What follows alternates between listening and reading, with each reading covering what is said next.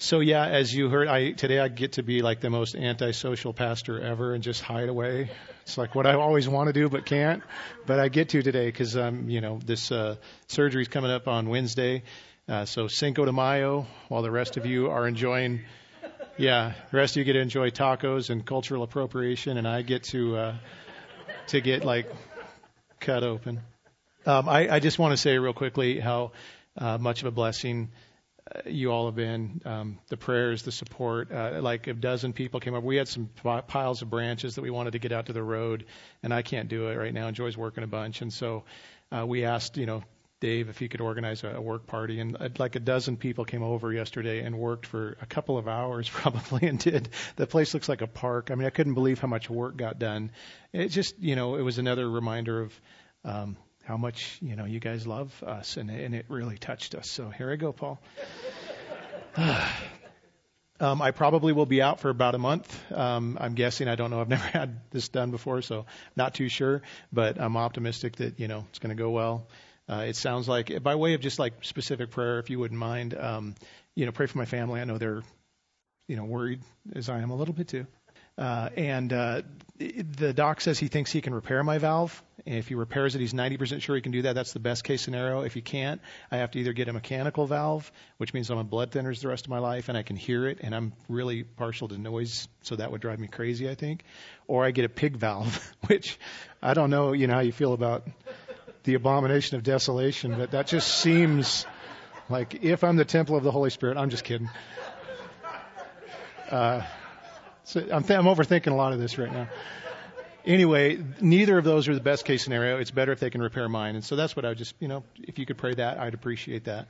So Wednesday at 5:30, I go in and, we'll give you guys an update. I probably won't because I'll probably be a little out of it, I'm going to guess. But thank you so much for everybody that's offered to pray and to support us and help us. It's just been overwhelming in a good way. So we're grateful. Okay. 1 Peter chapter 3 is where we're going to be looking at this morning. This passage contains a very famous verse that we hear often that tells Christians to always be ready to give an answer. I used to listen to a radio show called To Every Man an Answer when I used to drive around a lot. And the idea behind the show, they took their name from this verse, obviously. And the idea is that people call in with random Bible questions, and these guys have seconds to find a verse that will answer that question correctly.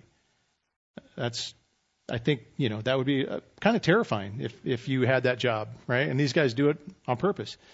I think sometimes as Christians, that's what we think this verse is asking us to do, which, like I said, is a little terrifying. Our church did something to like this to us one family camp.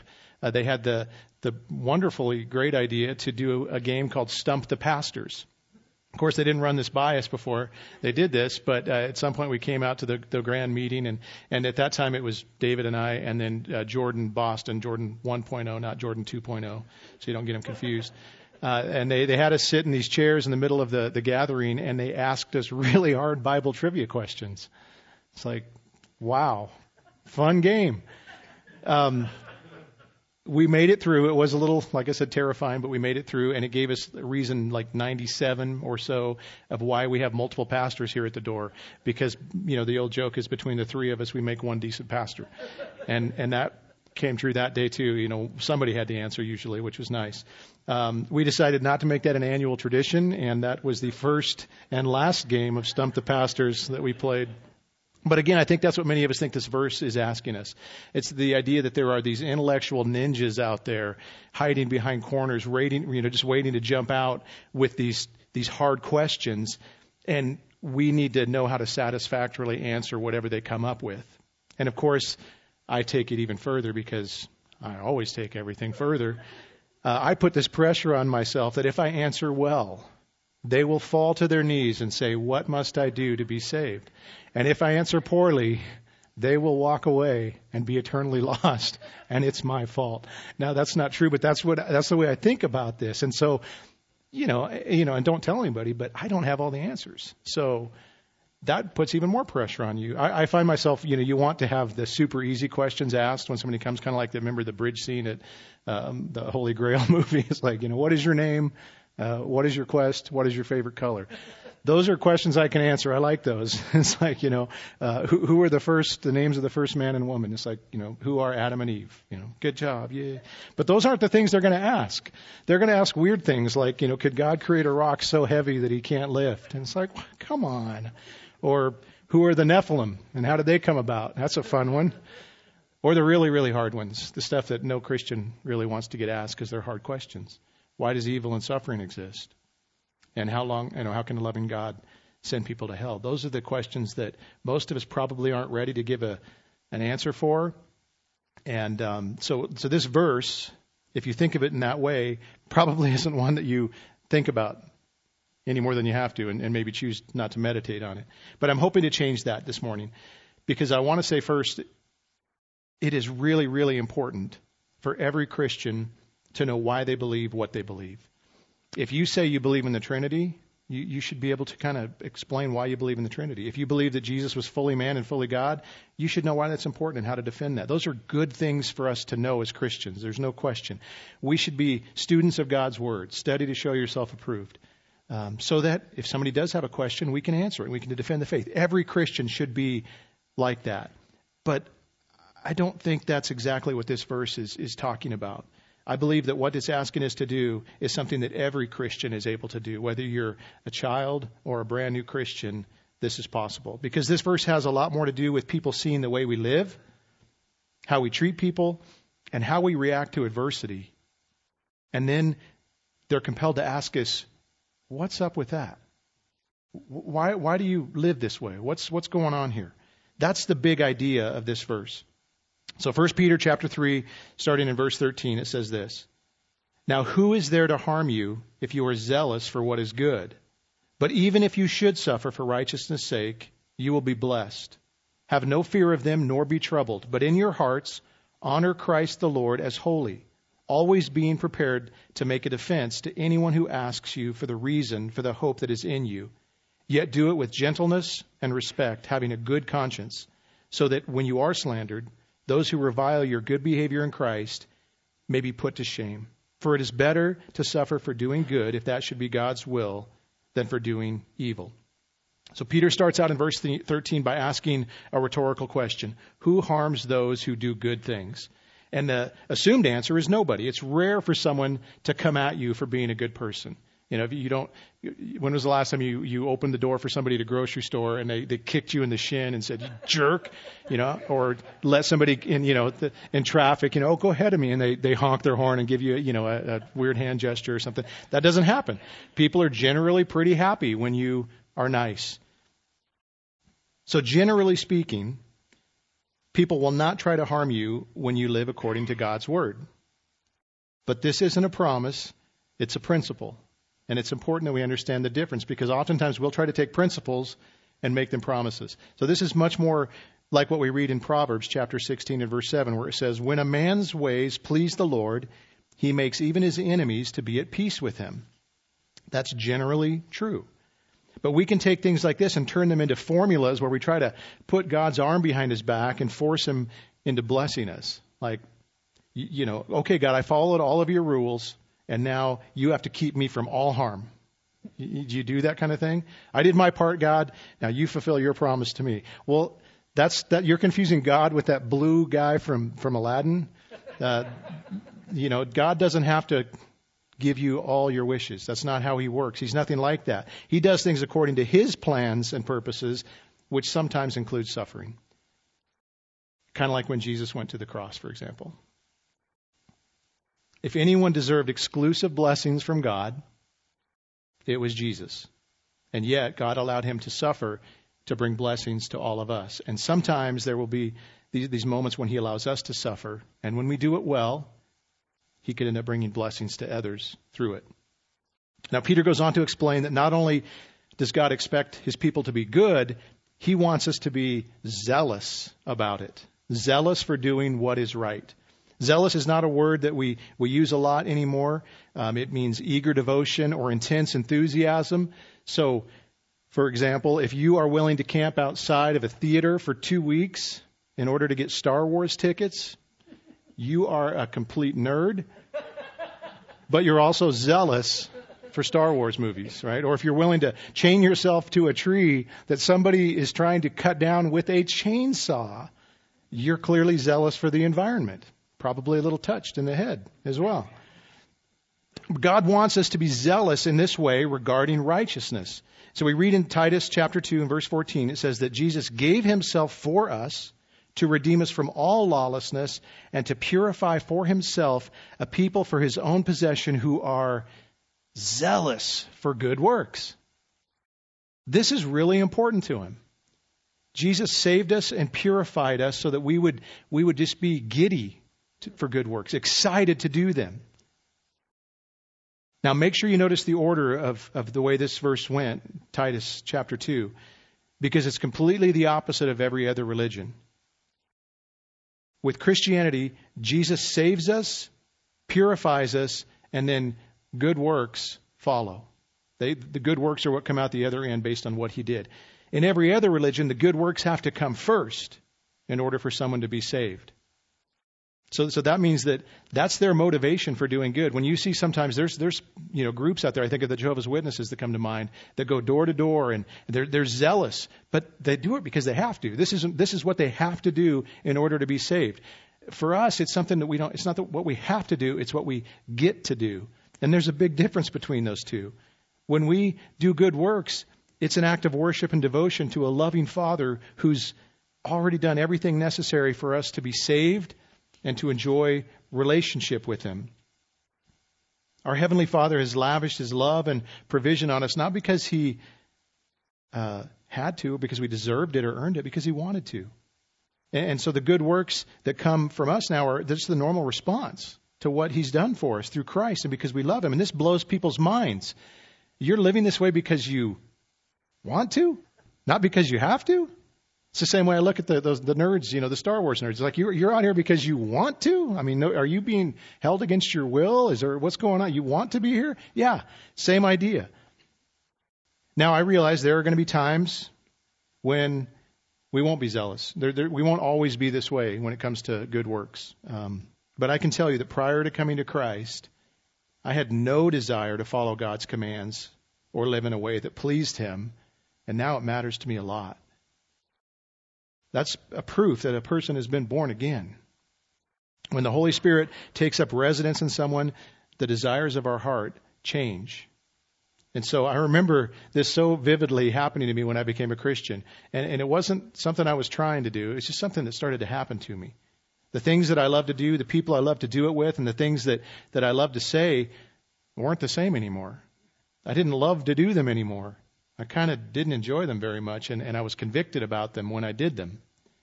And then I started to have new desires that made no sense to me either. I wanted to go to church.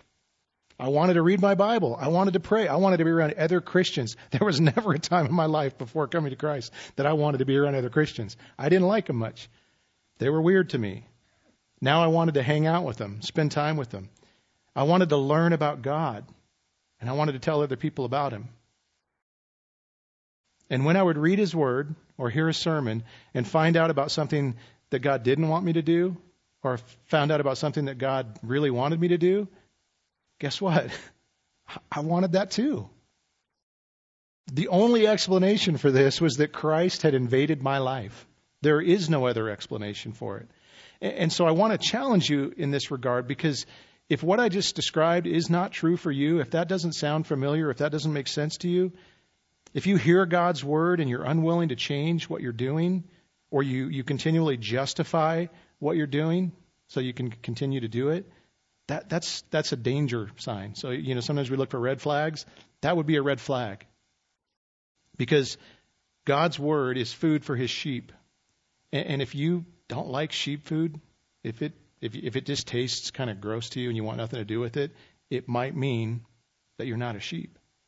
And I don't say that in a judgmental way. I feel like that's the most loving thing I could tell you. Because if you believe you are and you're not, you need to know.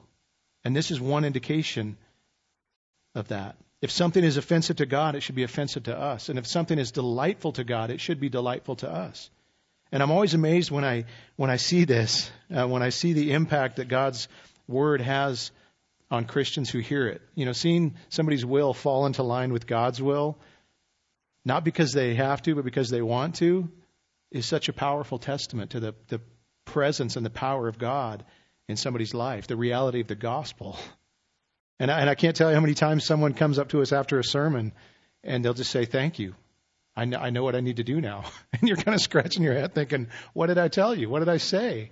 And they're like, yeah, I know exactly. And we're talking about radical things sometimes, major changes in life where they'll just say, I know what I need to do. I need to go and they'll give you an example and you're just going, wow, that ain't because I preached a good sermon. That's because God is real and his power in our lives is real and his word is transformative. Okay, so let's talk a little bit about the good that Peter has in mind. That God wants us to be zealous about. He's just actually spent quite a bit of time in the previous verses laying out what these things are for us, so we're just going to kind of recap. He wants us to be good, law-abiding citizens. He wants us to be respectful to authority. He wants us to be excellent employees. He wants us to accept our roles in marriage and work hard at being a good husband and a good wife. He wants his people to be characterized by love, kindness, humility, honesty, peacefulness, and to live distinctively holy in this world. And he's the one that makes that possible, right? Again, he saved us. He purified us in order that these things can be present. That's how he wants us to be. He wants us to live standout lives in this world as his children that reflect him to the watching world. It's exactly what Jesus did when he was here. He always reflected the Father perfectly to the world around him. As the Son of God, he reflected. There was no question about whose son he was, right? And we're God's children. It should be the same way when we're out and about. People who live this way will stand out like sore thumbs and will pique the curiosity of the world. They'll see that and they'll take notice. When they see us being obedient to Christ and his word, when they see us willingly placing ourselves second when everybody else is placing themselves first, they're going to wonder why. What's up with that? And when you live this way, you can normally expect a relatively peaceful existence and a good life. That's bonus material right there, right? So we have incentive to do good. It pleases God. It generally keeps us from harm, and it attracts people to God. And that all sounds great, and then you get to verse 14, and there's that word but, where Peter's going to give us the exception to the rule. Most people are going to be fans when we do the things God wants us to do, but some people won't. Some people are going to hate it. It's weird to think that people wouldn't, like the people around them to live uprightly, to live godly, and that they would want to put a stop to it, but this is what we see happening even today. And you wonder, why would people be against this? Why would people have a hard time with this? Well, maybe it's because it convicts them of their sin. I remember when I became a new believer and I stopped doing all the stuff my friends were doing, and we'd be out doing something and I wouldn't be drinking and I wouldn't be saying the things I was saying, and they would be like, it bothered them. Like, should I not be doing this? That kind of thing. Maybe it's that we think it means we're better than them. I remember that too. They would see me not doing these things, and they're like, they'd want to pull me down off my high horse and be, throw me down to their level and be like, that kind of thing. Maybe it's just because they hate God and they hate everything about him and everything that has to do with him. But if I had to guess the main reason why people do this, it's because they're afraid that if they let righteousness prevail, if that becomes the standard, then the sin they love, they won't be able to do. And they don't want they want to protect that. They don't want anybody to tell them they can't live the way they want to. And so they try to put a stop to it. So back to chapter 3. Now, who is there to harm you if you are zealous for doing what is good? But even if you should suffer for righteousness' sake, you will be blessed. Have no fear of them, nor be troubled, but in your hearts honor Christ, the Lord, as holy. So there it is. We may have to suffer for living the way God wants us to. I love that the Bible is honest about things. It's just another proof that it's God's word and not man's word. Because if man wrote the Bible, guess what he wouldn't say? There may be times when you have to suffer for becoming a Christian. They would leave that out. That's not something you put on the promotional flyer, right? Just, you don't do that. You wouldn't even bring that up. You would act like that's not true. In fact, there's a lot of churches right now where you will never hear this. They will not tell you the truth. They will say, if you come to Christ, you'll never suffer. You'll never have problems. You'll never have to worry about these things. The Bible is honest. And I love that it's honest. We might have to suffer for living the way God has asked us to live. But even if that happens, according to what we just read, we'll be blessed. kind of crazy. I like that. There's the old saying, and I'll clean it up for Sunday morning, darned if you do and darned if you don't. Well, for the Christian, it's the exact opposite. Blessed if you do and blessed if you don't. Right? We receive the blessings that come from living right, and we receive God's blessing when we suffer for his name. Either way, God says, I'm going to bless you.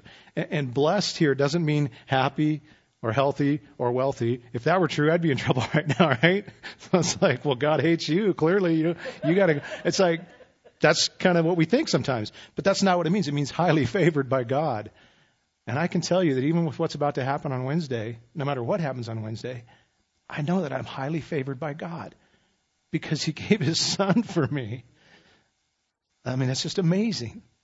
So blessed here describes this spiritual state of well-being, a joyful contentment that cannot be taken away from us because it's wrapped up in Christ, and he can't be taken away from us. Because of this truth, Peter can say with confidence, have no fear of them, nor be troubled. No one can undo what God has done for you. No one can undo what God has planned for you. And no one can take away your blessing and your hope. So what is there to be afraid or troubled over? And I just think, imagine if we actually believed this. I know we read it and we say, yeah, that's good. But imagine what it would be like if we believed this. You remember, this is different than Star Wars. I'm going to use a Matrix reference, and that's not nerdy at all. Totally different kind of thing. But do you remember, if you ever saw that, there was a point where Neo, who was the main guy in this, he came to the conclusion that his enemies were powerless against him. And at that point, he literally put his arm behind his back and just started blocking all their punches, like, looking at his watch while they couldn't harm him anymore. He didn't have to fear them or be troubled because they couldn't do anything to him. And he came to that conclusion, and it's like this triumphant thing. That's us in Christ. Have no fear of them nor be troubled. Don't let them rule over your life. And that's what fear does. It allows someone or something to take control over us.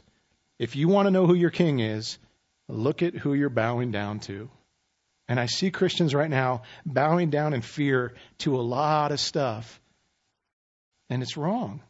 Jesus is our king, and we bow to him alone. And that's why he tells us, honor Christ as Lord in your heart. He's Lord. He's king. Live like you believe that. Honor Jesus as the one who is in control, who is reigning over your life. Dietrich Bonhoeffer said this one time, and it's just such a good quote. Those who are afraid of men have no fear of God, and those who fear God have no fear of men. And he was a guy that knew what he was talking about because he lived in Germany at the time when Hitler was in power.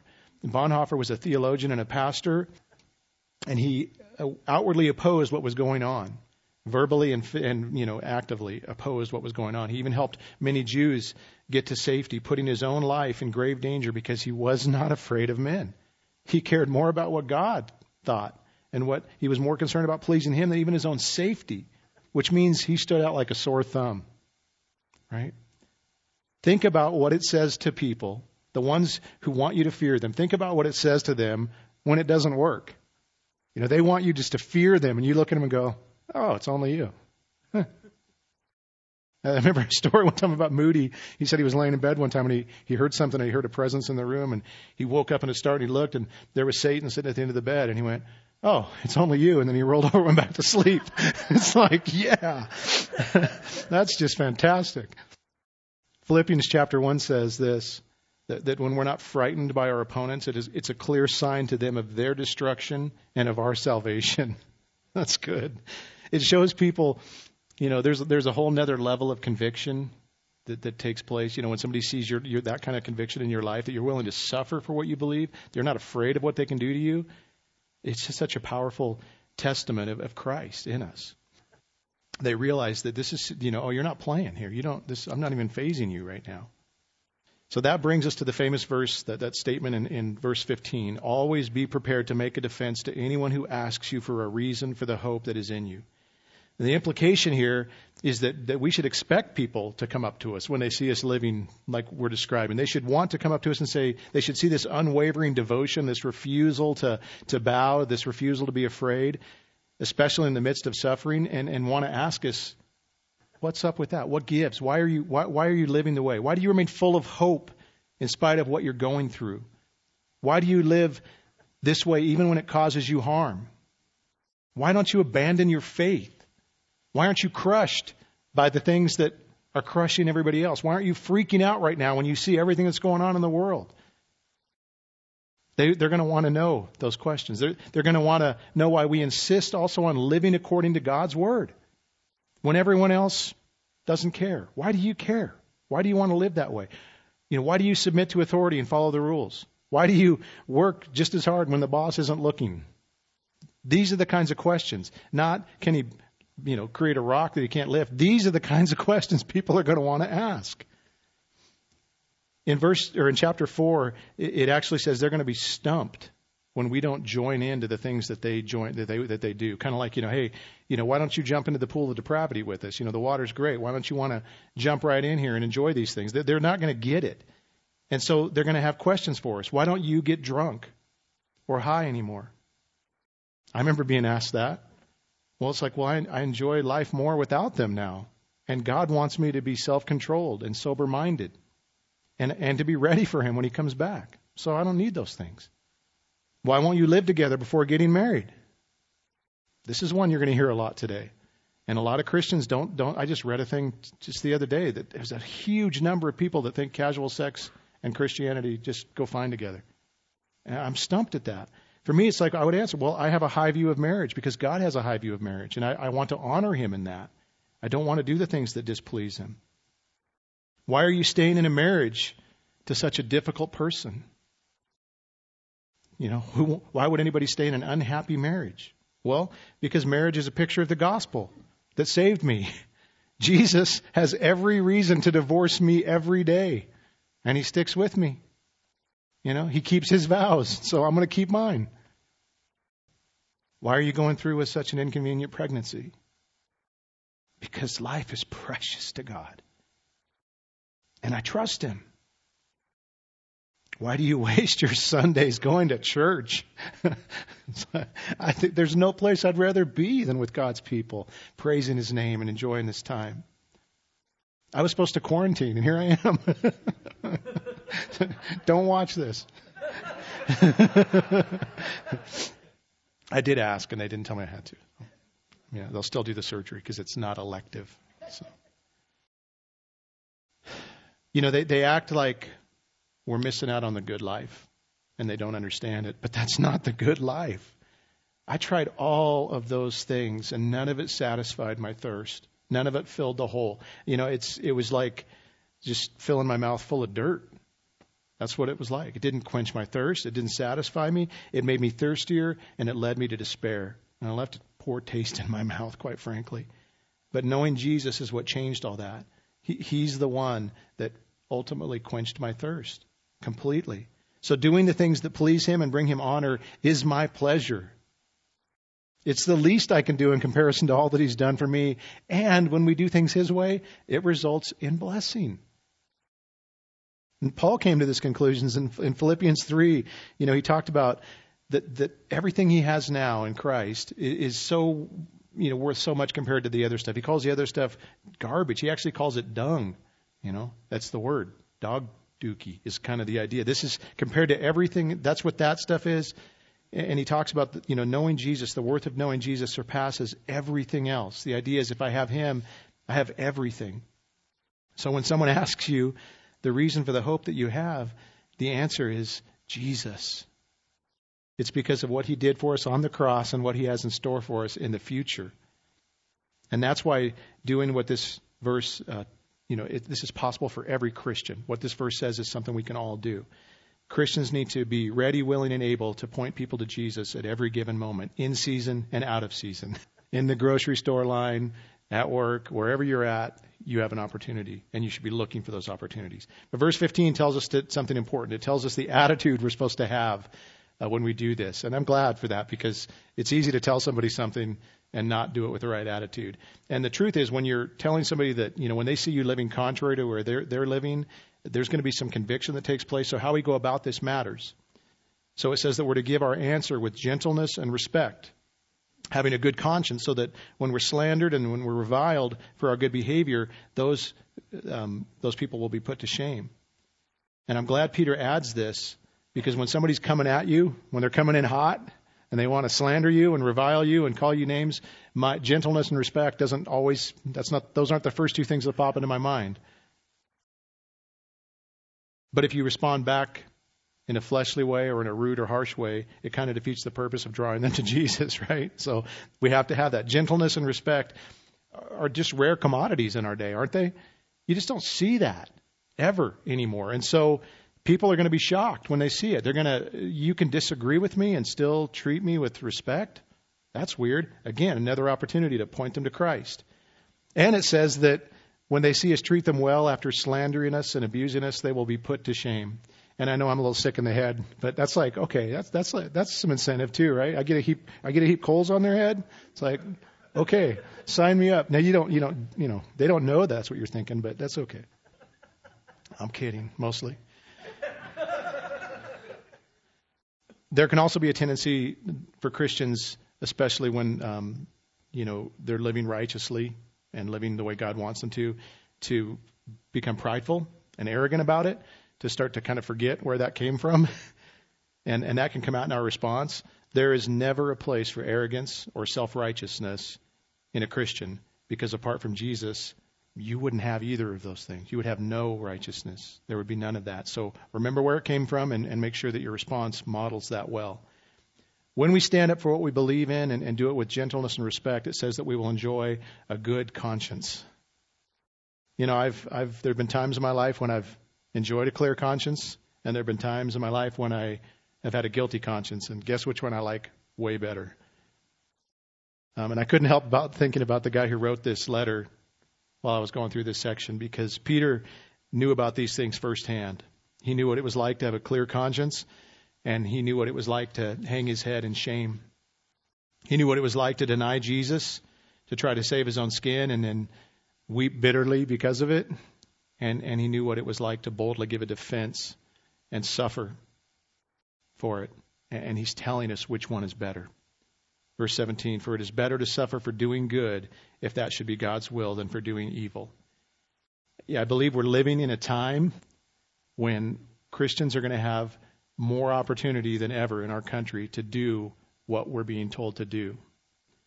God really is purifying his church right now. What a time to be a Christian. We were made for such a time as this. So as we see everything around us getting darker and we have an opportunity to shine brighter, this is a good thing. And I know most people are freaking out by the way the world's going right now, but I'm thinking, wow, I finally have an opportunity to live this verse out in a way that looks completely different. I finally get to stand out like a sore thumb. I mean, in a good way, not for just being weird, but for Christ. There's an old quote that I normally don't like much, because I think it often is something people use to get out of sharing the gospel. They think they don't have to actually use words because of this verse. But in this instance, it really makes sense to quote it. It's attributed to Francis of Assisi, among other people, but it goes like this: preach the gospel, and when necessary, use words. And that's kind of the heart of what this text is telling us. Now, don't misunderstand. The gospel includes words. You can't, it's saying live in a way that kind of preaches the reality of the gospel. But in order for somebody to be saved, you need to preach the gospel. You need to tell them about sin. You need to explain their need for repentance, their need to turn to Christ and receive him as Lord. Believe in his death, burial, and resurrection, and let him be the substitute for your sin. That's the gospel. And so just living out the way we're supposed to doesn't do that. But all of this just means that we have a couple of really major opportunities as Christians right now. The first one is that when we live according to God's word, we live these kind of selfless, standout lives in the way that we honor God and do good in the world, people are going to see that, and they're going to be prone to ask, what's up with that? What's going on there? And secondly, we have an opportunity when we're mocked and maligned and abused for living the way we're living, when we actually suffer as Christians. And when that happens, they look at us and they don't see us crumbling. They don't see us whining and complaining. When they see that we're not fearful, that we're not cowering to them, all those things, but they see Christians that remain faithful and cheerful and hopeful, they're going to be baffled and want to ask again, what's up with that? In both instances, we get the opportunity and the privilege to tell them the reason for the hope that we have. We get to point people to Jesus. So hopefully this verse is a little less daunting now that you realize it's something every Christian can do. Do you have hope? Are you able to tell someone the reason for the hope that you have? If you answer those questions, you're prepared. Congratulations, you're prepared to give a reason for the hope that you have. You can answer it now. Father, I just want to thank you so much that we get to come to this place and gather together as your people under your word and proclaim the goodness of your Son Jesus. Father, there's nothing greater that we can hear about than your Son and what he's done for sinners. That he's come here to live the life we should have lived and then die the death we should have died. And Lord, if we're willing to just trust in who he is and what he's done for us, we can have life. And so I pray, Father, if there's anyone here today or anyone listening that's never bowed before Jesus as Lord, that today they would do it, that they would understand their great need, and that they would trust him as their Lord and Savior. Father, I just pray that you'd give us also this opportunity to go out and live in a way that causes us to stand out in this world in a way that we get to point people to Jesus as well. So use us, use this place, and we continue to be in awe of who you are and all that you've done for us. In Jesus' name, amen.